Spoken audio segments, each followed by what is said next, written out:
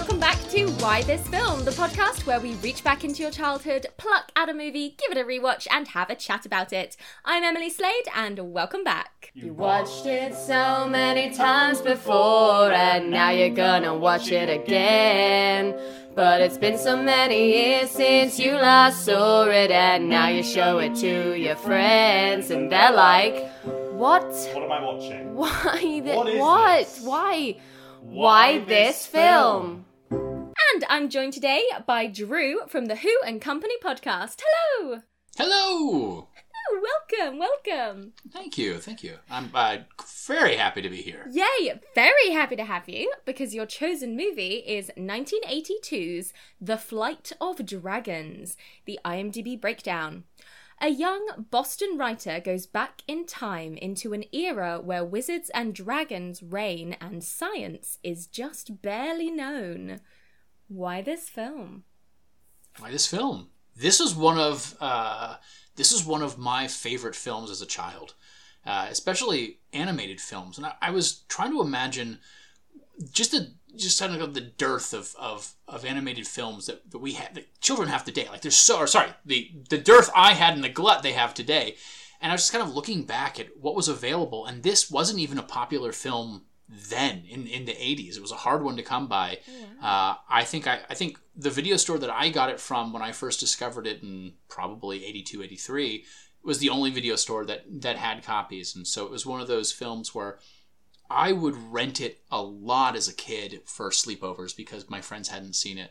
And this was everything that I wanted, because it was a nerdy dude who liked, let's face it, Dungeons and Dragons, going back in time to face Dungeons and Dragons. And, that was, yeah, literally.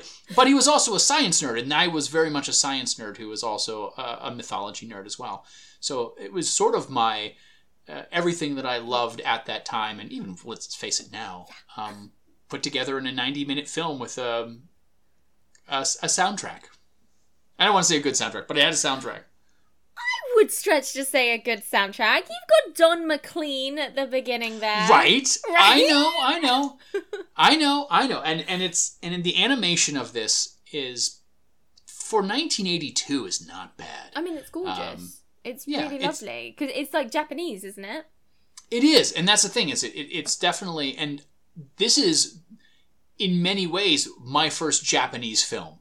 I think, this is pre My Neighbor Totoro by a couple of years, and so this form of animation, this is before we were getting all of our toys animated into movies, and so to have something like this, which is the stuff that I was interested in, was really very cool. But the animation style was very different from everything that I was getting on my local television station for my Saturday morning cartoons, for my after-school programming, which was mainly Hanna-Barbera and Disney-related products. And so this was fairly unique. But it doesn't have that anime style. It's definitely a good blending of what would be an American cinema, sort of almost like a Don Bluth kind of... Rankin and Bass, a la The Hobbit from a couple years further, but then there were some other effects that you would see in popular anime from the time period and currently. Like a strong mixture of East and West, sort of like Avatar The Last Airbender, but a lot more like old, and by old I mean like 70s and 80s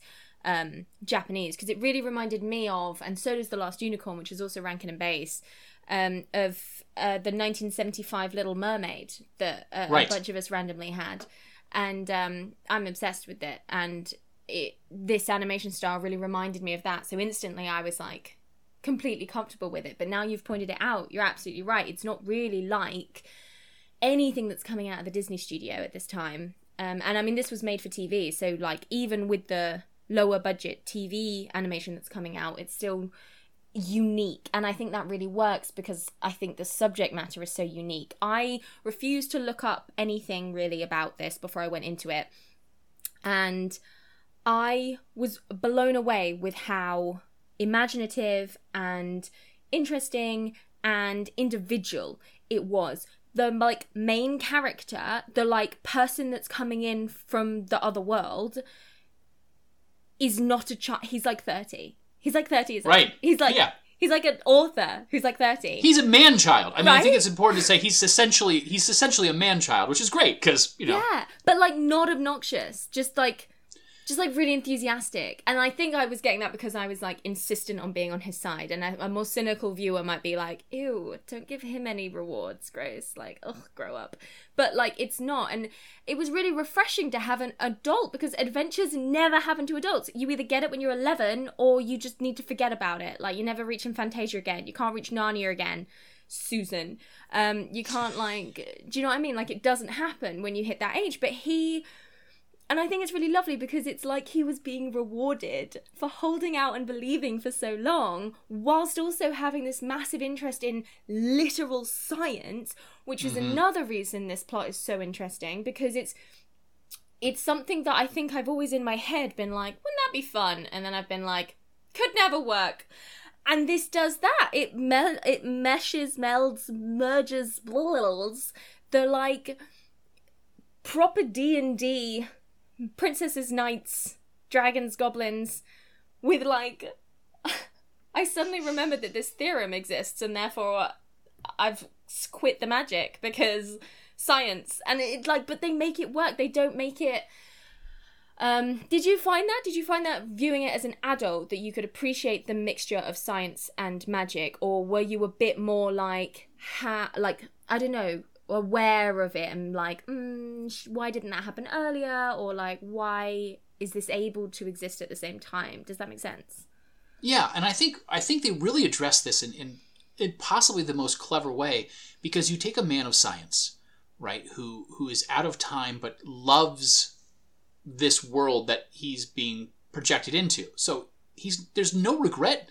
It's like, oh, you're a wizard. You're shrinking me down and putting me in your game board. Oh, we're riding magical dice into the land of fairies. Perfect. Go for it. Yes, let's do this. But we then don't watch him inhabit this world, because almost immediately he melds with the dragon. So we don't even see this skinny white guy running around. He's a dragon with John Ritter's voice, which, come on, right there, then and there is perfect. But he is a man of science struggling to become one with magic, but it's his separation from that world that allows him to engage the magic, which I think is very cool. Really I think cool. the balance is really quite excellent. And you mentioned something early on, and we should probably really stress this. I don't think I recognized as a child that this was a made-for-TV movie, even though there are commercial breaks. Yeah. This time watching it, it's probably been about 5 or 6 years since I have 13. We have 13 godchildren, and I know at some point in the last 5 or 6 years, I've shown this to some of my godkids, and they were very bored with it, because it's not different, the narrative that we're used to. Yeah, it's very much it's very part of its odd. time. It's not really like anything I've seen before structurally. But carry on. Well, it's a quest narrative. I mean, it's a quest narrative, but it's very much a video game quest narrative, which is small challenge, big, big boss. Small challenge, bigger boss. Small challenge, bigger boss. Yeah. Small challenge, biggest boss. The end. And it really feels like you're kind of playing a video game in that same way that like Nintendos and Ataris were really kind of popular at that point in time. It's very loosely based on the book. I've never bothered reading the book, even though I've loved this. I've read. You mentioned The Last Unicorn, which was another film that was so influential on me. And I think of the two films, I liked this one better. One, dragons. Two, less singing.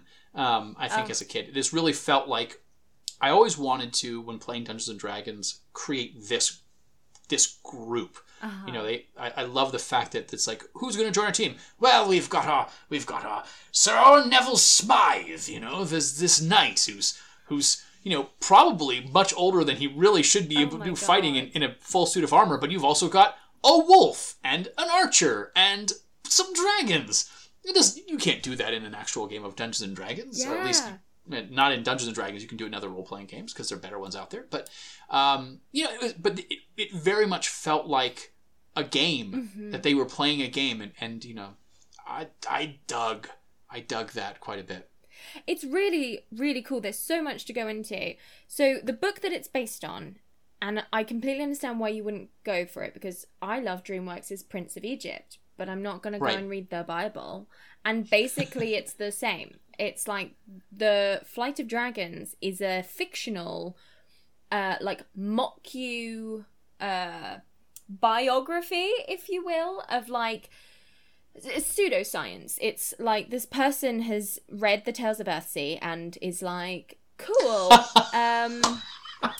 I'm gonna write a book about how dragons fly and like the science behind dragons and Right. how they work and what they do and how they exist, etc. Like you would read a book about, I don't know, jaguars or something. I don't know, there's a book about jaguars out there. And so yeah, that sounds really like boring to a child because it's like science. It's like a science book. But what's fascinating is the author of the book then is the main character of the movie, which is utterly bizarre. It's like, yeah, it's just really weird. But really, really cool and interesting and different, completely different. And The Flight of Dragons is a book within the film, and he's writing the book. But then Which gives us that amazing moment where we have the library of unfinished books. Yes! Come on. Oh my As God. someone who has sat in front of a computer to write, and I'm sure you're aware of this feeling, wouldn't it be nice to know that you actually finished that book that you were working on or that script? Literally. Yeah. The idea and the fact that that library could fit in one room is ridiculous because the Library of Unfinished Books is its own magical realm. Literally. As a librarian, I can tell you that it would take a lot more than that. But It's just one tiny moment of brilliant tiny moments in this film. So that's the book that it's based on, and then to sort of flesh out the sort of narrative, they've taken from a couple of other books as well that are more sort of George and the Dragon type things. yes, I kind of missed the singing. I like The Last Unicorn has a lot of singing in it, and this one doesn't really. But it's got a great theme tune because all Rankin and Bass do. It's got a great theme tune, and it also felt very Lord of the Rings. It felt like it drew, but then I guess any fantasy does because J.R.R. Tolkien took everything that existed re-fantasy at that time and stuck it all in one book, so anything's going to feel Lord of the Rings. but it takes a very specific part out of the Lord of the Rings, and so when you have Saruman, who is in a way the rejection of magic and the embracing technology, right? So the idea is you're tearing down the forest using modern equipment and building these armies in the way that one day man will build an army, and they even reference like this idea that Omadon is going to teach humanity to build the atomic bomb to kill one another, because that's how you defeat the thing that is trying to defeat evil, is you get it to kill itself. But there's that idea of, that we see in the Two Towers where they're stripping the forest and we're seeing them build machineries, and the goblins are working on that. Yeah. That's very much what they're taking from that, which is the idea that there's progress is moving away from a magical realm. And what Carolinus and the other brothers want to do is they want to create a little pocket dimension where magic can still exist in essentially as inspiration for humanity, so that people like Peter will be inspired to write books like Flight of Dragons, which is, it's very circular, right? Because you have to get to a limpid pool of time in order to get all this to work. Yeah. So yeah, that very hardcore industry versus nature, which we've sort of seen countless times in a lot of fantasy. The villain will often like have a computer, whereas the good guy will have like a wand made out of a tree or whatever. So we've seen it a lot, and I was quite surprised with the ending where their main outcome was like, cool, well, we'll just stick the realm of magic under a little bubble. And I was like, wait, what? I thought we like saved it and then we would just like carry on like this. And they were like, no. It's now like he can never come back. He can never visit ever again. None of humanity can, except for the length of a dream or the flash of inspiration. And that's about when I started crying. I was like, Good. I'm sorry. What? Why did you have to do this to me? That wasn't where I started crying. That's where I, like, continued crying harder, because up until that point, they'd done some bullshit with my emotions anyway. But that really got me. As, like, a human person, I was like, fucking hell, at least Bastian can, like, return to Fantasia and, like, do some shit before he, like, goes back to being bullied. You're telling me that, like, this is just off limits now, and you did what you came out to do, and that was to just save it for the smallest amount. Oh god, it's really hard as an adult to accept that as, like, a happy ending.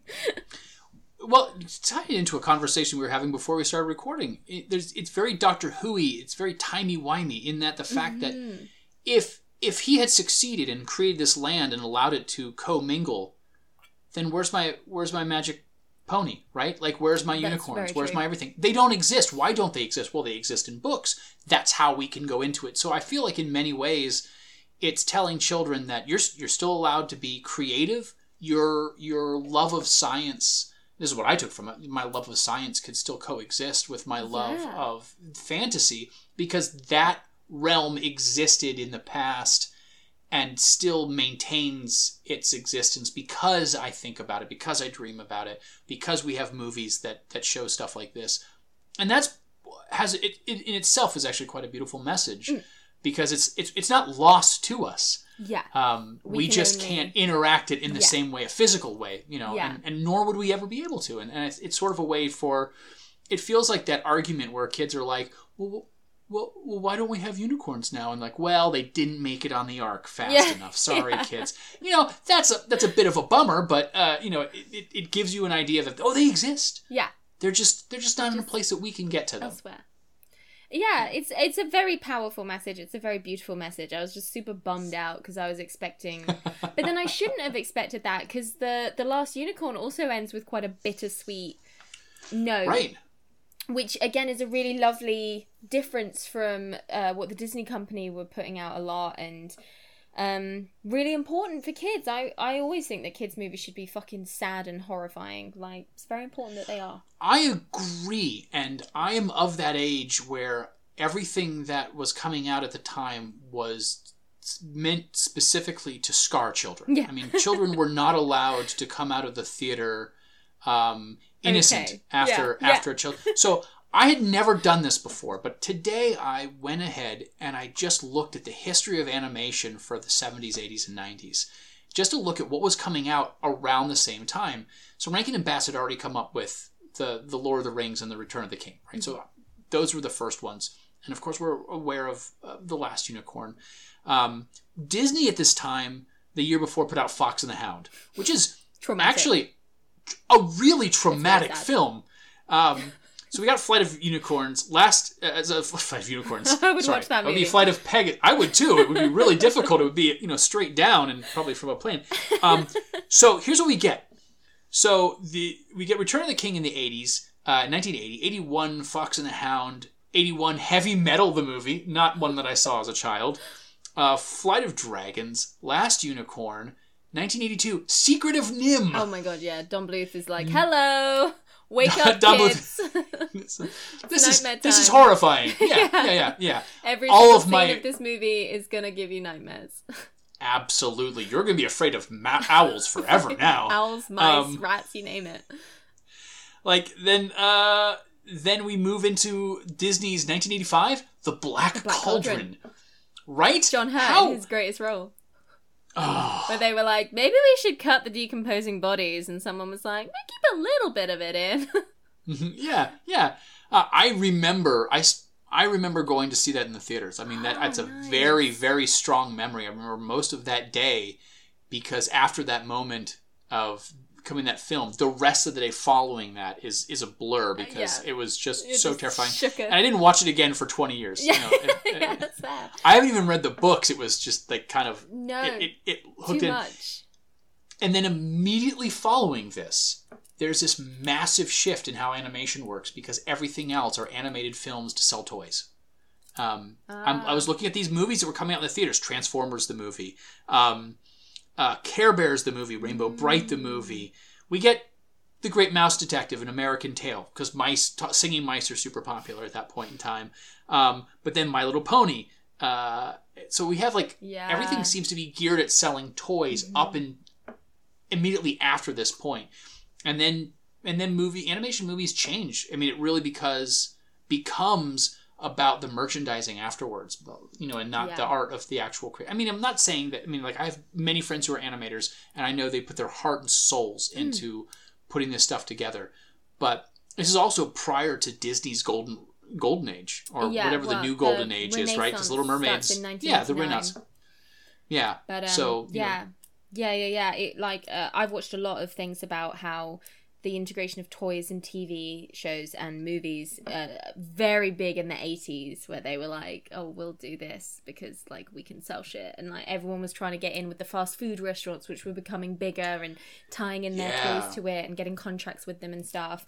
So that's really interesting that it went from such a dark place. And if you consider the first ever animated movie was Snow White and the Seven Dwarfs, which you revisit that and tell me it's not scary. Like, it's terrifying. It's very scary. Do you know what this is such a nerd thing that I are you aware of what Disney was going to do before they decided to do Snow White and the Seven Dwarfs? No.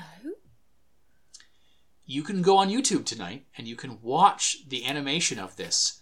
Before they settled on Snow White, they were going to do John Carter of Mars. They were going to do a Princess of Mars. And they got the rights to it. They started working on the animation for it. It was all set. That was Disney's, was going to launch with pulp adventure for boys, essentially. Oh. And something fell through. I don't remember if it was the Burroughs household or the estate decided against it. But that got scrapped, and they decided to go with... I think they lost a lot of money on copyright-free fairy tales. And so that was the easy way of doing it. They could just go with something that everyone knew, but they could put their own spin on without having to worry about it. And that's essentially the failure of John Carter 70 years ago. It brought us Disney, the success of Disney. I never knew that.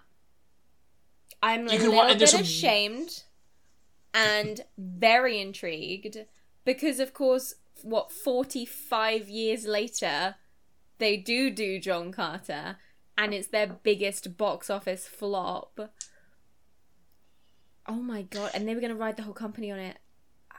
That's insane. Just as a member of, if I was a member of the Disney Corporation when they were doing the new John Carter, I would be like, this has to be fucking banging, because the whole company historically was going to ride on this, and if we screw this up, like, we are going to be a laughingstock. And they're not, obviously, because no one knows that fact, but like, that's got so many layers to it. My mind is blown. As someone who thinks that the new John Carter is banging, I love that film with all my heart, because I was raised on those stories. Yeah. There's a really good book called John Carter and the Gods of Hollywood. It talks about why the film failed. Oh my god, I'm going to read that. There's some switchovers. Basically, it was like, the old boss left and the new boss came in, and the new boss is like, well, I can't let my first film be a success because it's his work. And so they didn't know how to market it, and there was a royal screw-ups one. Like, the whole point of it is it was on John Carter's 100th anniversary. Why not go, hey, do you guys like Star Wars? Because Star Wars stole everything they liked from John Carter. Hey, do you like this? And Disney, they really should have brought in the idea of 100 years of the making, 100 years of the making, 1,000 years in the future kind of a thing. Anyway, that's a totally different discussion. Yeah. Tangent. We'll come back to John Carter because that's fascinating. The amount of Greek references in this as well. We're not just in a D&D place. We were going to all the brothers. So there's Carolinus. What's his name? Carolinus, you got it. Carolinus, who is a older, crusty elf, right? So he's clearly the oldest brother of the group, right? And I think the representation in this is very weird, because you were talking about very weird. Yes, we have an adventure of an adult, but this is still a movie that takes place, was made in the 80s, so it's going to take a number of years to put together. So let's say late 70s, early 80s, you're going to expect a lot of white people, and almost exclusively white people. But that's not the case. And I don't know if you think whether or not it should have been, or because representation is a little a little questionable for At a glance, the four brothers get together, and you're like, cool. We got Coriolanus, who's like, Coriolanus is Shakespeare. Who's like old troll man, who is like the white man, but like a troll man, like old. He's old. And then you've got, what's the name of the other ones? So Solaris is the brother of the sea and the stars, who's the super intense black man. Yeah, yes. Who is like wild-eyed and gets really passionate really quickly about stuff. And not played by a black man? Is that correct? Because they hide... I think that turns out to be the case. Yeah, because his voice is sort of kept a secret for a while. His voice is kept a secret. Yeah, so he I didn't know anything about this until like yesterday, and I was looking, and it's like his voice was kept off of the credits for years until and I was like, wow, that's interesting, but I don't know the significance of it. I was like, surely they didn't keep his voice off of it because he's black. Oh no, it's because he's not. Yeah, oh, okay. But then also I can't imagine that they would be aware enough to know that was a bad thing. Do you know what I mean? No. Interestingly, then you've got James L. Jones, who is black, playing Omadon beautifully, who's like just evil. He's just evil. Like, he looks evil. It like they were like, the one of the ocean, and I was like, beautiful. And is he the one that has the Lunarian dragon? Yeah, he is. He has Lunarian as the dragon, which is the like pink one. And it was a pink dragon. I literally put like Lunarian heart and dedicated like a whole space for it, because I was like, that's my favorite dragon. And then we like never see Lunarian again. Never see it again. And I was like, fuck. And then we go over to like really questionable land, which I Lotajal, who is voiced by Don Messick, who is not of Asian descent at all. No. And you can imagine what he looks like. We're in the 80s, and this man is meant to be Oriental, so what he looks like. Right. And he's wearing yellow. And it's not gold, it's yellow. And this is the thing, like, if they had done this properly, this would be really interesting representation, because it would sort of be, again, like Avatar: The Last Airbender, where you're representing the globe through these brothers, and through their dragons as well. That would have been really fucking cool. But no, they sort of half-assed it, and they were like, that'd be fun! And then didn't think anything else through. So you're just there going, sometimes diversity is not a good thing if you're gonna fuck it up. So that's a shame. Well, Solaris is also supposed to be Arabic. He is a African Arabic sort of a conglomerate, where his style of dress could potentially be Northern African dress. Closer to Egypt, kind of But I don't think anyone Googled anything extensively. I think they glanced at something and was like, that's cute, let's do that. And didn't think of any implications that may arise from that, because nobody cared. I'm fully aware that as a white man, when I say this, it's, it could come off in the wrong way, but it could have been, considering the time, much worse. I think it's tone deaf, but not... it's not overtly offensive in the way that racial stereotyping could be. I don't know that we're in a position to sort of define its offensibility, if that's that's true. That is true. But I know what you're saying. Like, we have seen before this, horrific, like openly racist pieces of animation, and this looks like it's not trying to offend anyone, right? By just I think that's ignorant, and by just not thinking things through or caring enough to think things through, it suffers, because you're looking at it and you're like, well, this isn't great. Like, I mean, it may not be the faceless people that put up the tents at the beginning of Dumbo, but it's still not great, right? So yeah, and I think actually, without mentioning it, Dumbo was exactly what I was thinking of, which is like one of those things where it's like, that's bad. Yeah, and I mean, I grew up watching that stuff on television. Yeah. I remember when Tom and Jerry's nanny was a mammy, right? And like it's just they weren't even, and they eventually by the 90s were hiding that fact. You know, I think they made her into a really bad Irish, like a bad Irish voice. Yeah. But anyway, racism in animation is its own a whole topic thing that we are not qualified to talk about. But interesting to point out, and I'm glad you did bring it up because it was a vague distraction for me that I was like, on the other side of that coin, this movie does not pass the Bechdel test. It doesn't even try. No! It has the opportunity to. Oh my god, it's so bad! And it doesn't. And it's very, you know, I was watching it and I started like scribbling on another piece of paper. I was like, women in fantasy. And I started doing like my own little side research to be like, this needs to be an essay somewhere. And of course, there's a million essays about it. And you can argue that everything stems from Lord of the Rings and the archetypes that are put forward, women in that, and how there are only certain tropes within fantasy and the women, for some reason, have to stay to their gendered assignments, and you'll always have the warrior woman and the princess, and that's basically what we have here. I was shocked that there was more than one woman in this movie. I didn't see her coming. I was She's in it for 5 minutes, but... and they made a point, too, which is like, oh, good shot, good man. You know, the reveal is definitely made specifically for... Yeah, it's very, I am no man kind of thing. Yes. But yeah, and like... Immediately, it's like, I'm in love with you and we're going to marry. So the two women, we should probably actually talk about what we're talking about, so people aren't like, what the hell are they talking about? So the two women that are in this movie are the Princess Melisande, who is, as you would expect, she looks like the Little Mermaid from the 1975 Japanese animation, and she has very, very, very long blonde hair. She has little layer buns under her long blonde hair. She has a very lovely long, like, reddish pink dress, and she talks like this all the time, and she's ever so soft and ever so sensitive, and she's just, she's not from the South, I don't know why I'm doing that, but like, she's just your classic princess. Now, she does get to do a lot more than I thought she was going to get to do.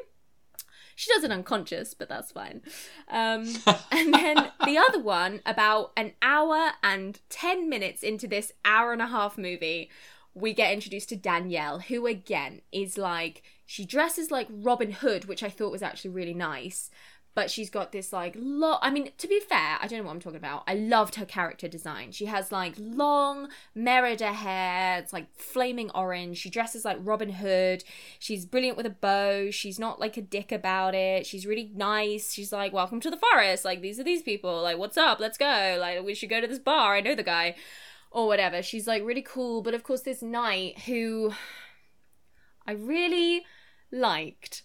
But then he made the fatal mistake of literally being like, the first time I ever met the Princess Melisande, I fell instantly in love with her, and I vowed that I would marry her when she became of age, of course, because he first meets Princess Melisande when he is like 39 and she is about 7.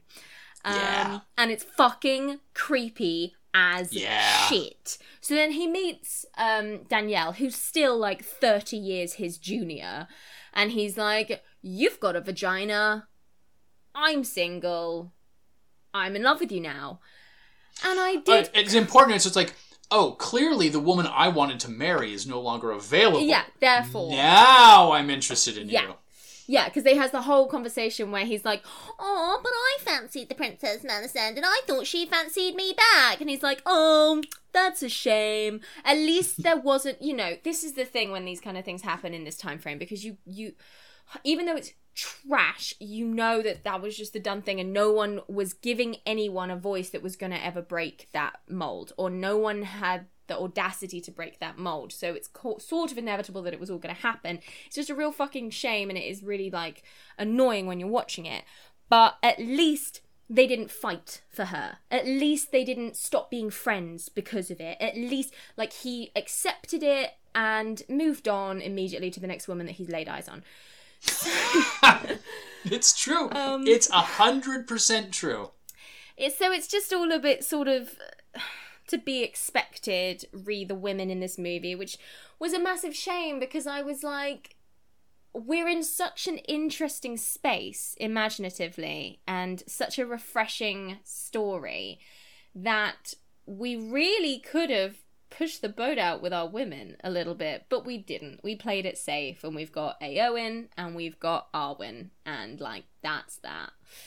But then design again, they're not trying to hide the fact that they are just ripping off. I mean, what was the last movie you made? Oh, we made Return of the King. You know what would be really nice? That made a lot of money for us. Let's just do another version of that. Cool. It makes sense. I get it. I do. Like, not everyone can be the chain-breaking, glass ceiling smashing, like, you know, progressive woman in film thing that I want it to be, especially in like 1982 or whenever this was.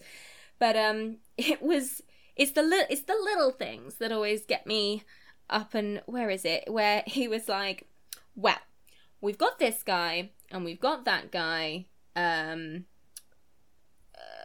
We need another person for our quest because those are the rules. Melisandre is obviously out of the question. I was like, right, why? Right. Why? No, sorry, go back. Like, why? He's like, obviously she's out of the question. So who are we gonna have? We're gonna have to literally summon another person from another realm because we can't possibly use this woman. But they don't even explain why. And like, we all know why. It's because you're all fucking sexist. But like, it's fine. She, as I say, she was a lot more involved than I thought she was gonna be. But and then of course he does turn up and he's like, I made her. I made her everything I ever desired in a woman. It's like, you really put some thought into that, didn't you? She's tall, hot, and practically mute. Well done, you. Yeah, I visibly cringed watching this the other night, thinking about how what you think when it was happening. Yeah, and it's just because there's no Flight of the Dragons with women. You could argue The Last Unicorn, but when she becomes human, she's as bad as Melisandre. Like, but you still get Molly in The Last Unicorn, and Molly is amazing, fantastic. But again, like, of all the characters in that movie, and I know it's based on a book, I think it's that always annoys me, because sure, give me my Arwen and give me my Eowyn, but how about we make the cast 50-50 so we have the opportunity to have a Pippin who's a woman, and Gandalf who's a woman, and Tom Bombadil who's a woman, and just give us the opportunity to have shit female characters and good female characters and feisty female characters and sensitive female characters. Just give us enough female characters so you don't have to stem all of like the like woman. Like, that is the woman. Right. What's your character? Oh, I'm the woman. I'm the woman. Like, that's not a character. I'm the princess. Yeah. Which is, yeah. Yeah. I mean, there's this... We've essentially discussed the entirety of the movie, except for what happens in it, which is they go on a quest, they fight some mythical stuff, and then they fight some more mythical stuff, and then everybody except for our main character dies. They die. They die. Everybody dies. Which is, everyone dies. And then he defeats it by reciting different branches of science, which includes sociology, I might add. Yeah. I was very excited about that. I didn't remember that from the first time I watched it. It was really fun. I did not see everybody dying. No. It was happening, and I was like, huh. And then Danielle died, and I was like, hey! There's only two of them. And he killed the child character. Yeah. You know, you've got your little halfling, your hobbit, who gets crushed pretty quickly. I mean, it shows you what happens when you fight a dragon, right?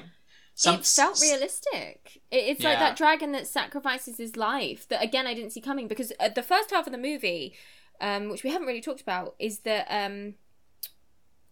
Gorbash, who is the dragon that belongs to Carolinus, gets mixed with Peter, and so it's Peter's voice coming out of this, and so that's how Peter gets to know the book, because he figures out how to be a dragon because he's taught by this other dragon. And I did not again see that coming. The front cover is him riding on the back of the dragon, and I was like, I see where this is going. And then all of a sudden it's like, oh, he is the dragon now. And Gorbash, I guess, is just like slipped into the back of his memory, Blind Manor style. He's sleeping. Sleeping. He's essentially, yeah, so his consciousness is asleep. Basically it's his brain in the dragon's body. Which was so cool. I was like, I don't think I never saw it coming. I've never experienced anything like this before. This is really fun. And then it was just fascinating for them to be like, so you eat the limestone and that mixes, I think I wrote it down, like they have a legitimate like thing how you are a dragon, where it's like, oh god, where is it? It's like you eat the limestone and it mixes with something and it makes hydrogen, and that's how you fly. And then like a hot air balloon, you have to keep like spitting fire and gas to like lower yourself and keep yourself afloat, and that all was just fascinating. I was like, this is really fucking cool. Like, this is just really fun. Yeah, and again, as a pedant little science kid who loved dragons, this made so much sense to me, because it was like, oh, this is how this works. I can, it's not just dragons are magic and that's what happens. This is explained. And I think it really set me on this path where I wanted to get scientific explanations for everything that was fantastical. Which is a bummer, because it really kind of loses the love of it's magic for the sake of magic. But it's fine. But there's still magic for the sake of magic. It's not exclusive. Yeah, like in the whole world, there's still magic for the sake of magic. It's just that these are physical beings and this is how they function. Like, it's still, it's like in True Blood where he's like, Suki, just because you know how electricity works doesn't mean it's not magic. And she's like, shut the fuck up. But it's that. It's like, oh, here we go. Calcium plus stomach acid equals hydrogen. I was like, maths and science and magic. I love it. You can do the same thing by taking strips of aluminum foil and dropping it in Drano and covering it. But, don't do this indoors because it will create hydrogen gas, and that is entirely very explosive. Is that the same as putting a Mento in Coca-Cola? No. You're getting carbonated air at that point in time. But no, this is far more deadly. Science. I had, growing up, I had this movie, and I also had something called the Anarchist Cookbook, which allowed me to make very dangerous experiments, which I used as a child, and I'm really lucky to have all my fingers. Yeah, oh boy. I was just searching for a way to make fireballs, honestly. That's understandable. I would just pick up sticks and just will things to happen. Yeah. Manifestation at a young age. But yeah, just to jump back to these brothers, the C1 mentions Neptune, so it's not like these brothers are the Greek gods themselves. It's more that they coexist, similar, I felt, to the wizards in Lord of the Rings, where you got the blue ones and the brown one and the white one and the grey one and kind of thing. And so I thought that was really interesting, how we have a mixture of these mythological things together. And then, of course, they cut to James Earl Jones' castle, and it's like a lightning crash and like a huge black, like Maleficent lives there, basically. And then you go in and he's like got two like weird dog things chained to him, and he's like and I was like, oh, I think we found our villain. Right. Can I just say, and this is, most of Rankin and Bass's stuff really feels like it should be airbrushed on the side of a van in the 70s. Like, it has has a black light structure to it. It feels, it's over the top, the grotesque. There's Omadon, who's our James Earl Jones bad guy, has a real BDSM quality to him as he wears his kind of like hood and his like he's hunchbacked and a snarled, he's got fangs sticking up, and he's got that great voice. And I just watched it. I watched this for him more than anything else, because his lines, and like Carolinus is like, I summoned my 4 brothers, which are Solaris of the sea and stars, and Lotajal of the wisdom, and of course Omadon, who is the seducer of darkness and the devil's domain, and you're like, wow. Yeah, like, oh boy. He was like, ruler of Hades and all things dark. I was like, do we want to invite him? Like, is that a good idea? Do we want to do some security checks on the way in, maybe? Because the other two seem fine. Even his dragon, you know how they're pets, they always go to the pet store and they're like, do you have anything with, like, glowing red eyes and, like, talons? And they're like, this way.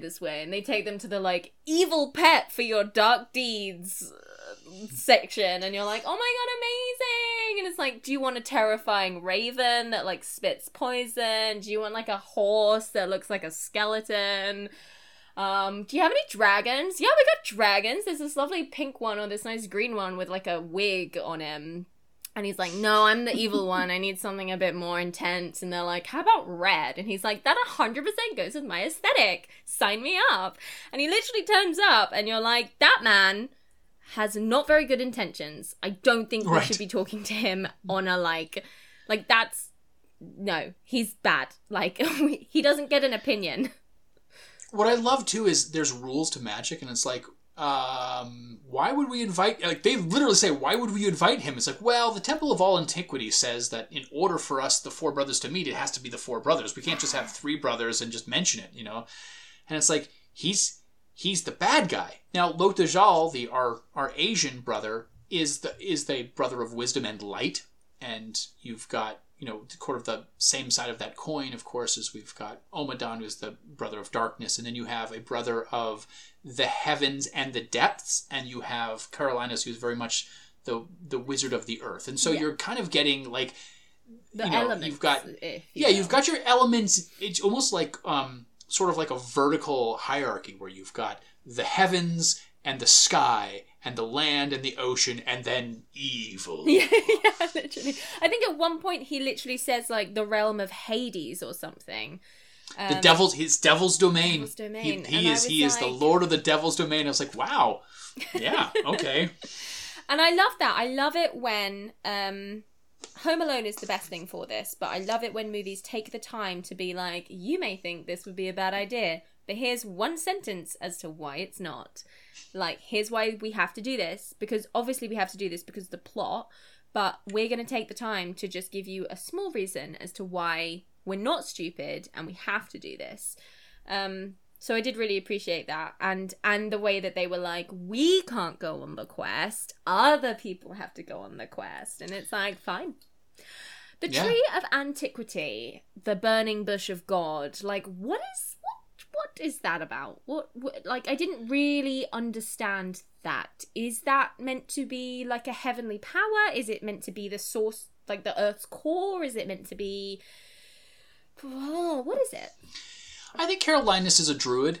I think the idea is that he is a member of the druid tradition without specifically saying so. And since trees play, especially the oak, plays such an important part in that sort of ritual, I think that's sort of where we're just drawing analogies, really more analogs, really more than anything else. Do they all have their own version of the Tree of Antiquity that they can go and chat to when they need some advice? Because it felt like they all needed to consult the one earthbound piece of knowledge, and he would, like, message back and be like, oh, so the tree told me this, and they were like, oh, okay, cool. None of them was ever like, well, the conch of antiquity told me this, and the the, like, demon person of antiquity told me that. I don't know. I think one of the things too is these four characters exist in all times at once. They frequently will mention the future, the past, and the present as if it is the present. Because they're going to say, oh, he's going to be the one who does this. You know, man will be inspired by this and call it radio and television. I'm like, how do you know? Oh, I mean, it's perfect. Like time is very much fluid in this. That's why you have a limpid pool of time, and you can take your silver acorns and toss it in there. It's so cool. It's so cool. It's so cool. After 500 years or 800 years or whatever it is, I should know a limpid pool of time when I see one. There's so many great quotes that you could use in this. I love this just for Omadon's quotes. The stuff that he says in my brain, I wish I could sound like James Earl Jones. Oh my God. Just in general. because no one was having as much fun as he was in the recording booth when he gets to see, like, can you not feel the world turning in my direction already? You know, it's kind of a thing you're just like, it's so much fun. It's so, I know, he's just chewing the scenery in this so much, and it's just, but it really works, I think, because we're already on board with, like, a man has melded with a dragon, and we're having some flying lessons. It's like, while we're here, we may as well cut to him in his castle, where he's like, I'm evil. Yeah, he might as well be a kind of a Jabba the Hutt-esque character. It's kind of surprising that he doesn't have a minion that's, like, chattering and laughing with him, but he's got the giant... And James Earl Jones voices both Omadon and Briox, his dragon, so he's doing both voices, so he's just changing it slightly, because it's essentially the dragons are their familiars. Oh my Meanwhile, the actor who's doing Carolinus is not doing the voice of the dragons. No. Really funny little touch that Carolinus has, oh my god, has, like a stomach ulcer. And Peter's just like, have some milk. Yeah. But alas, Gorbash has eaten every dragon within the last 20 miles. Oh, father, waste a little magic. Oh, it's so lovely. Like, the dialogue is so great.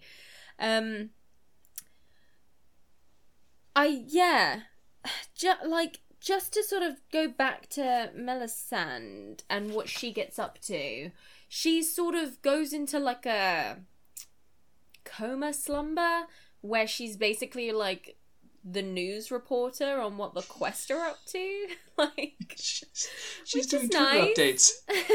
But what I love is Carolinus did not realize that this is a power she had. Solaris had to, like, send a magical... It's like, I don't understand, my magic's not working. Oh, it's not that my magic's not working, it's that my brother is interrupting the broadcast to...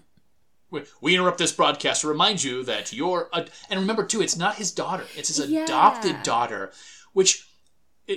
This is the first time I've really been inspired. I kind of wanted to read the book because she, at one point in time, when she has the Sandmerks crawl into her brain, accuses him of killing her parents. And I'm like, I want to know more about that tasty little tidbit. Yeah. That was so bizarre, and it was never really explained. And I don't know where... Because The Dragon and George is the 1976 fantasy novel it sort of gets its main shebang from, the plot-wise. And I don't know if she's a character in that, and if they explain, and, like...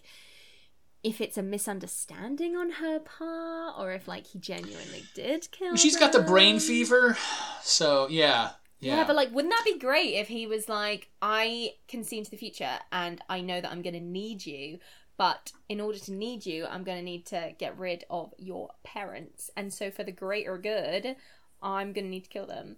Maybe that's too much for, like, kids, but, like... But that's exactly how I would have written it if I were writing this story. Exactly. I love a good love a good manipulative wizard. Yeah. Where no one's... It's like, well, Omadon wants progress, right? Like, Omadon wants... As humanity who wants our technology, Omadon's really our guy. Like, this is the thing. It's really funny whenever they have this industry versus magic thing, because you're technically like... Omadon would be right behind the new iPhone. He'd be like, what's up, kids? Take TikTok. It would be an O-phone, though, at that point in time. Whereas, like, you know, I don't think us as a society, I mean, I can't speak for everyone, but I think we're trying to get closer to that, and the pandemic has weirdly helped. Trying to get closer to that one with nature, more magic in our lives, more time to just sort of, like, reflect and be. But you're right, like, we watch these things when we're kids, and then you grow up into the real world and you realise that you're in Omadon's land. You're in Saruman's land. Yeah. And technology they won. Yeah. Yeah. And you're like... Yeah, technology bummer. Won.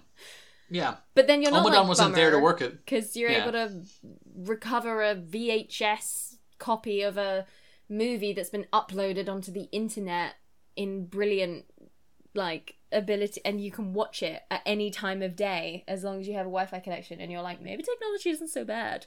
But then you're also like, I would still like a unicorn, though. Yes. Or a manticore, or something. Not a manticore, that would be terrifying. Oh, but come on, a smile within a smile within a smile. I love it. No. I wouldn't have to worry about my neighbors. Actually, I love my neighbors. They're great. This has got some neat creature effects in it. All the baddies are grotesque. Though I will say that all the mundane characters are also grotesque. All the human beings, none of which are female, all the male human beings are real. None of them are lookers. Let's put it that way. Yeah, the main character, the main human, has such a bland face with like a weird nose, and I just kept looking at him like, you were the design that they went with? Were they like rushed for time? Did they like base you on someone that then they hated and like changed? Like, what is like? And I know previously we've had. Thing is, we've had like Bilbo and Frodo as heroes before, who were meant to look a bit curious, but Aragorn always looked like he was meant to be hot, and so did the prince from The Last Unicorn. So it's really weird that he here looks so unfinished. He's a nerd. Yeah, he's a nerd, and that's the thing too. Is he's a nerd, and in many ways, he's not an interesting character until he becomes a dragon. It's very true. I mean, and it's also, we don't love him for his looks. Melisande doesn't choose him because he's handsome. She chooses him because the plot needs her to. Exactly. But, like, genuinely, why does she choose him? Because she literally is introduced to him with like, oh, you're the one that my guardian said will save us all. And then he does save them all. And she's like, perfect, that one, please. And it's like, do you even know him? She's like, no. It's worse than that. It's worse than that because they hook up that very night. Oh my god. Because when the spell combines the two of them, because like they're snuggling up outside the lake when Brioch comes and steals him, and the spell combines them. It's like, Gorbash. She's like, what? Melisande, why are you acting like you don't know me? We kissed. And she's like, oh, Peter! And she thinks he's Sir Peter. Like, immediately, Carolinus is like, hey, listen, I'm going to call you Sir Peter, just because, That's... And Peter looks at Carolinus and goes, she's everything I want in a woman. And it's like, you haven't talked to her yet, dude. Literally, she hasn't said a fucking word to you yet. She hasn't said a word. Mm-hmm. Yeah. It just... She's just there to be moved around. Which is a shame. But she's a psychic princess. A magic psychic princess. Which I really feel could have... Because then she's like, I'm a magic psychic princess that's clearly fairly integral to this realm. At least, like, I would be, as one of the only 2 women in this realm, a really cool inspiration for humanity to perhaps write more about women. And then she's like, nah, fuck them. I'm gonna go to Earth. I'm gonna do a... What is she even doing? What am I thinking of? Ella Enchanted? Is it where she jumps to the Disney realm into the... Oh, yeah, Enchanted. Yeah, I'm doing an Enchanted. That's it. Where I've decided not Ella Enchanted, to, just like, Enchanted. Still 2 great movies, though. Where she's like, I'm going to stay here now. I'm going to go hang out with him. And it's like... Think about that. For a second. It's like the Last Starfighter all over again. She's like, I can't remember if she does go with him in the end. I think she does. And it's like, you have no idea what it's going to be like. You have no idea what your job is going to be. You have no idea how you're going to make an income. You have no idea that those things are even important and are going to be for your literal survival. Your complete way of life is going to be upended. All so you get to spend time with this person who may leave you in 5 years. Like, I doubt anyone leaves anyone in the magic realm. It's true. I mean, the idea that we don't have to think about that as children watching that because it's a happily ever after story, and so hopefully that continues into the narrative. But I do as an adult watch this and went, oh, she is going to be so unhappy when she leaves that pawn shop and gets stuck in traffic for 30 minutes on their way to the apartment that he lives in with their neighbors who are like, they can hear everything happening on the other side of the wall. Literally. And he's gonna have expectations of her that she probably doesn't even know is a thing. Oh yeah, like, hey, I'm sorry, we don't know how labor is handled without the use of magic, because I imagine that magic-assisted childbirth is probably a lot more preferable to the... Is she even comfortable having sex? Like, do we know that? Like... I don't think it... I mean, you know, that's a conversation that really, if we start looking, like, think about like the Little Mermaid, or like, who even knows if magical anatomy even can be combined? She is not a human. Yeah. We don't know if she's a human or not. But it also doesn't matter in the context of this story, because you know, well, and it does to me too. But like, you know, and that's one of the things where it's like, yeah, as adults we can't help but think of that kind of stuff. But as kids, like, kids are just like, a prize, well done for you. You get a nice trophy and a woman. I don't remember if she... I think... Is she one of the game pieces? She's not one of the game pieces. She is in the original thing, which is really terrifying. Which is why it's like, even worse when he's like, I made her. Like, it's not your fault that she doesn't love you, Knight. She loves me because I literally invented her and I made her everything I love in a woman, a.k.a. mute, tall, blonde, hot. And it's like, you're a real charmer, aren't you?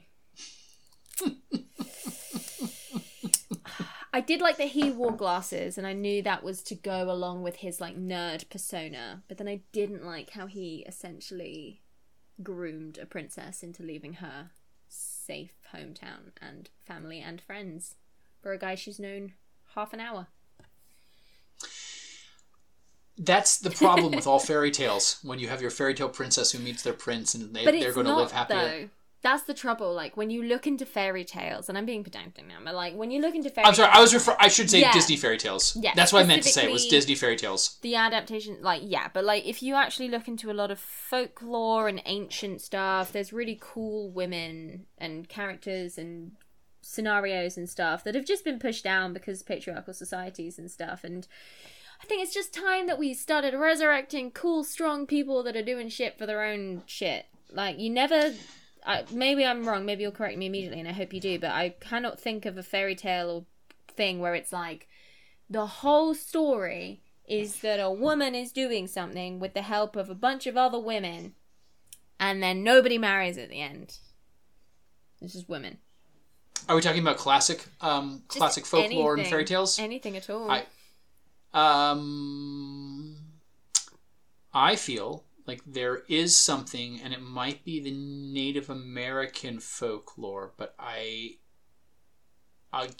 have to look through my books. Mm-hmm. I've got, I don't think you're going to find anything out of the Andrew Lang collection or Grimm that falls along those lines.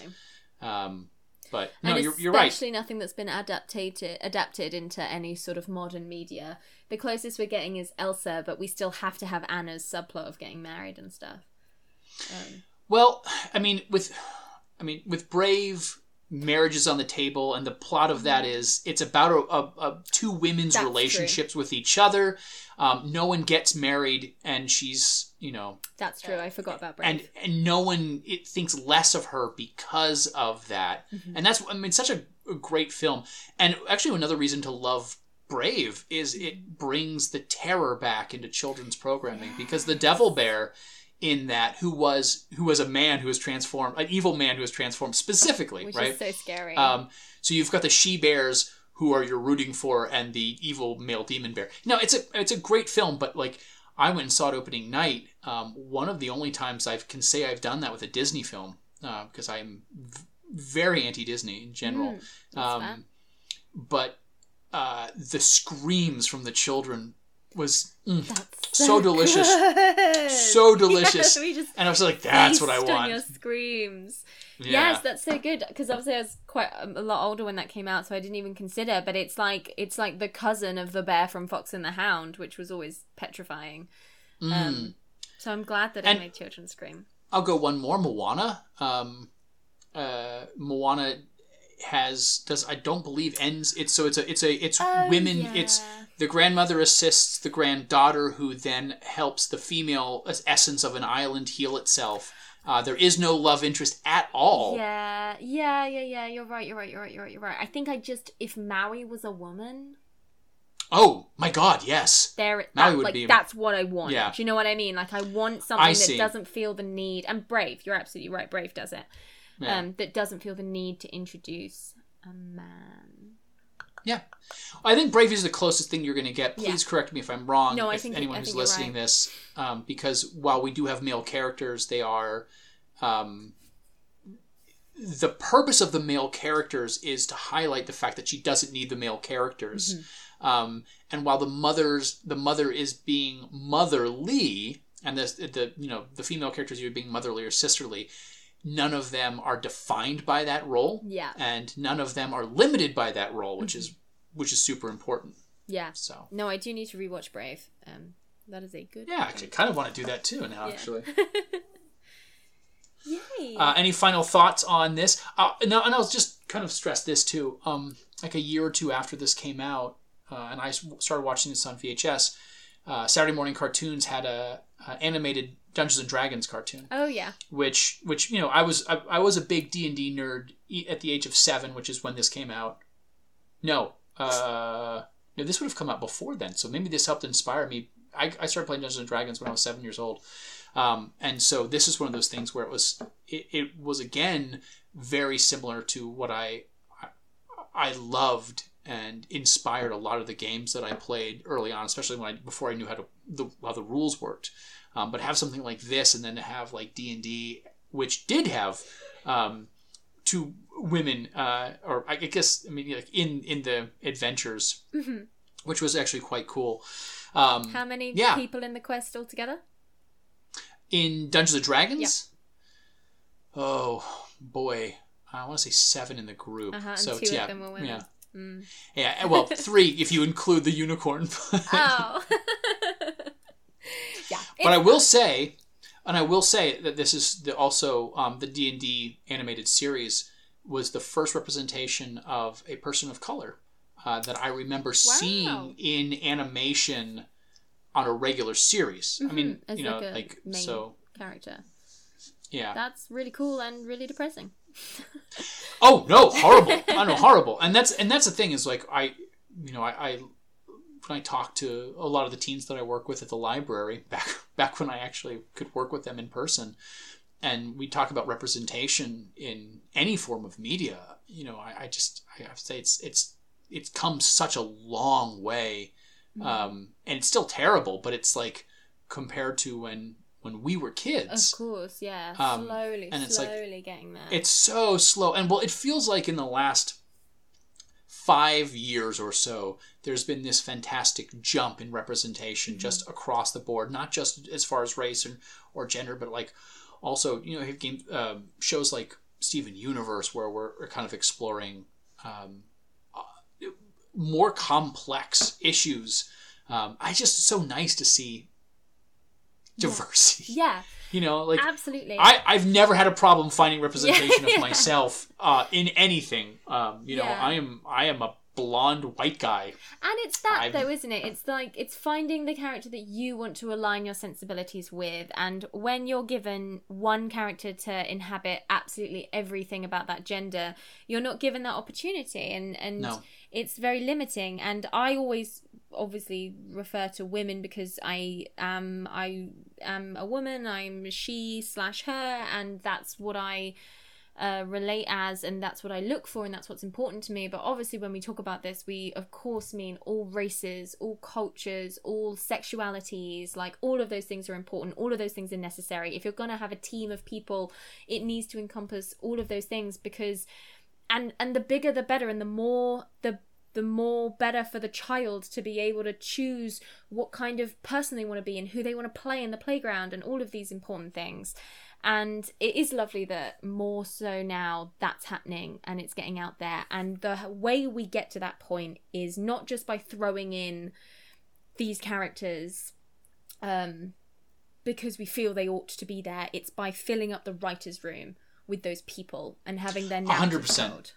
Yeah. Tokenism is, it's I mean, tokenism is not the answer. You can't just say, well, we included someone of color in this production. It's like, yes, but how are they represented? Yeah. It's like, congratulations. You can find someone who looks like you, but it's... Exactly. And everything's so diverse as well. You can't just have like one person that encompasses that in the boardroom and like feel like you've ticked a box either. It's like all these women will have different experiences, walks of life, like they need their representation, and the way to do that is just keeping your writer's room as diverse as possible and changing it up, and like, and it's not that we want to get rid of the white man, it's that we just want a look in as well. And like, I think that message gets distorted a lot, where I mean, it's on Twitter, which is like a garbage fire anyway, but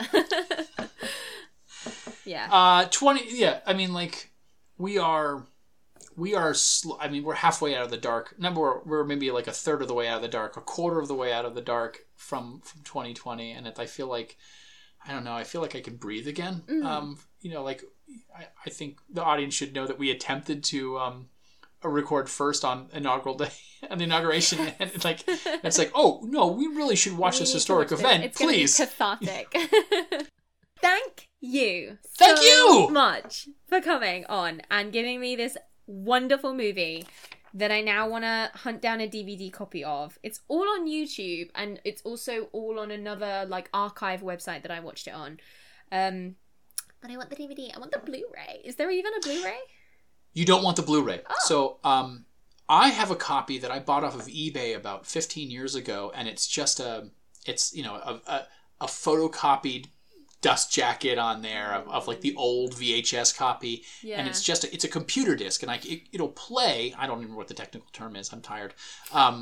It'll play on my DVD player because it's region free. Mm-hmm. But the Blu-ray, apparently, and I know I was talking earlier about how not caring about aspect ratio, apparently they cropped it in such a way that it's cut. And so there's no special features. There's nothing. I did a little bit of research. Apparently, in 2015, they announced that they were start work on a live-action version of Flight of Dragons. I read that, and then it got cancelled? A lot of things got canceled. I think right now, fantasy is not as popular as it was after Post-Lord of the Rings. Well, no, I think Post-Lord of the Rings fantasy was having a heyday. I think it was when fucking Game of Thrones set itself on fire and threw itself down a hill, knocking everyone who had followed it so ardently over. And as we picked ourselves up, also now on fire and covered in shit, we looked back at Game of Thrones and we were like, you were the hope for the future. You were bringing fantasy back and making it relevant. You were taking what Lord of the Rings so kindly gave you and building on it. But you didn't bother to finish the roof, and now everything's collapsed. I'm still very upset about it.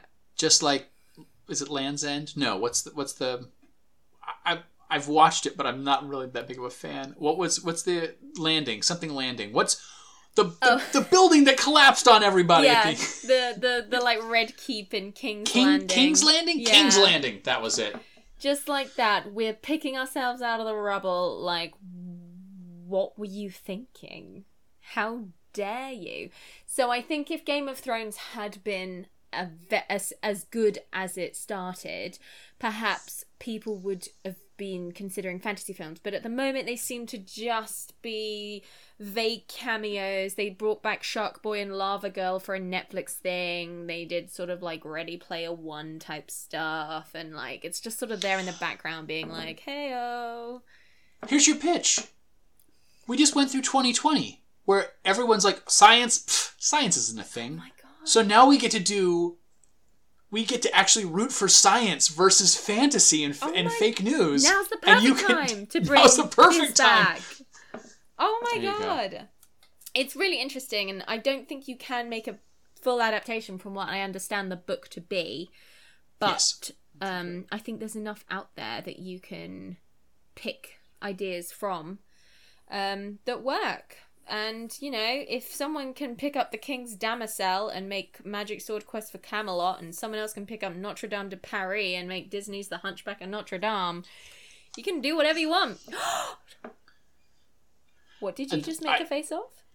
Sorry, I made that face because just that year, those couple of years of Disney, which also led to Pocahontas, it just, Okay, so The Hunchback of Notre Dame is amazing, and I won't hear a word against it. I won't say a word against it. Okay, good. But yeah, obviously Pocahontas is problematic, to say the least. Downright insulting. Very offensive.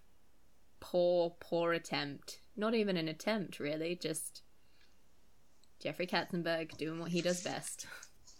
Being shit. Yeah. Oh, yeah. Someone's going to be listening to this podcast going, I just wanted to listen to about Flight of Dragons. Why are you attacking everything that I love? Why are you attacking Pocahontas? Why can't I just be a white man?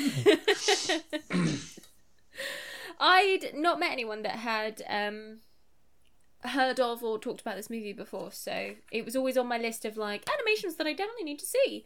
And it would just keep getting pushed down for whatever reason. While I was like, Kirikou instead. But yeah, so I'm very. But you can't find it now. Yeah, I think that's so what glad. it is. It's really difficult to come across. As I say, it's on YouTube, but it's on YouTube in like 2-minute segments. You know, where you're just like, oh, that's the worst. No, you can get it on DVD via whatever platform you can get your DVDs on. I hear the transfer on it's fine. There's nothing special about it, but if you just want to watch it on DVD, that it exists. Nice. There is no soundtrack available by itself. I have looked a couple of times. I mean, people have collected it, and you can listen to it on YouTube, but you're not going to be able to buy a disc of it. Yeah. I had the laser disc of it at one point in time. Nice. Back in the day. Yeah. Because I'm that old! Yeah, I'm not gonna lie, I don't know what a laser disc is. I was That's like, fine. I'll take your word for that. It's the size of an LP. Oh, It looked like a record, but it played movies. And then halfway through the movie, you had to eject it and flip it over onto the other side. It's essentially the predecessor to a DVD. Nice. Sort of, yeah. Yeah. I mean, it had its moment. In the same way that Betamax had its moment, and 8-tracks had their moment. You know, for a while, people were like, this is clearly superior. This is the future. Oh, this is the future. The future is here now. I feel bad for VHSs. Oh, really the do. hipsters have really started collecting VHSs and mixtapes again. So Nice. they're still there. You can the used bookstore that I buy my movies and stuff from back in the day when I used to inhabit it, they still sell the Disney clamshells. So, you know, there are people. The libraries, a number of the libraries I've worked for have still had them because especially when our patrons in the more rural communities who don't have DVD players or didn't at the time were still using VHS. Yeah, so, that's fair. they still have a place. They just take up so much space. Yeah, I think that's what it is. But then so do DVDs if you're switching to streaming. You're suddenly like, that's a whole wall in my house I can get back now. And you're like, man, it's pretty. How will people know what movies I like? Exactly. How will people be able to judge me upon entering my house? It's like, my God, you have a lot of David Cronenberg. Yeah. Maybe I should leave. No, stay. Yay! What would you like to plug? I mean, Flight of Dragons sounds like a good thing to plug, but if you like Doctor Who and you like podcasts, then I have a podcast about Doctor Who and television called Who and Company, where we invite guests that we know through Doctor Who, so writers, actors, directors of the show, and then we just talk about, you know, their works, Doctor Who, and how their relationship with it, but we have them bring a television program that isn't Doctor Who, and we talk about that, because we know Doctor Who's not the end-all and be-all of their fandom. So we talk about, and we're about to start our 5th season of that, and we've got some great guests lined up, and yeah, it's pretty nerdy, but it's also really chill. That's really cool that you get like actual people on. Yeah, That's yeah. really cool. Well, you know, 2020 was a landmark year for guests on podcasts because they got nothing else to do. They weren't traveling anywhere, so they were really I learned how to get in touch with agents, and I talked to people, and I was like, listen, do you want to do a podcast? We'll talk about, we had one of our favorite companions from the classic series come on. She's like, you know what I really want to talk about? I want to talk about Stranger Things. And I'm like, let's talk about Stranger Things. Uh-huh. Season 3 had basically just come out. We sat and we talked about Stranger Things for 90 minutes. It was great. And it's actually a fun one. I would recommend that one, especially if you're in the UK, because we discuss what a UK version of Stranger Things might be. Ooh. UK shows from the 80s that could be used, because clearly Stranger Things was very much an American program. As much as I love it, it was nice to get a different approach by that. Yeah, so that was a fun one. That sounds really fun. That sounds really cool. Yeah, no, I'm definitely gonna check that out. That sounds amazing. Yay! Thank you so much. This was so much fun. Please come back on again. Well, can I pitch an idea for another episode then? Yes. I would like to come on and talk about Explorers from 1985. No one's done that. I want to say one of the Phoenix brothers, right? Yes. Yeah. Yeah. One of the Phoenix brothers is in there. There's a couple of very famous young actors before they became super famous. But it's part of the kids on bikes. Speaking of Stranger Things, it's part of the kids on bikes genre, which I have a real appreciation for. A la Goonies and Stand By Me and E.T. and all that stuff. Though I hate E.T. But I thought it was more Flight of the Navigator, because I've done that before. It's a little of both. Oh, it's a shame. Flight of the Navigator was one that I enjoyed as a kid, but I haven't seen it since I was a child. Rewatch it and let me know what you think. Yeah, but Explorers keeps coming up as like, if you love this, you'll love that. And I've been poised, waiting for the person that's going to be like, Explorers. It me. Because I'll be really interested to watch it. Because again, like, briefly glancing at it, I'm like, that's not for me. But often I'm proved wrong, and I haven't watched it in 20 years, so it'll be really fun. It'll be a rediscovery. I could come on and be like, my new favorite movie, hello.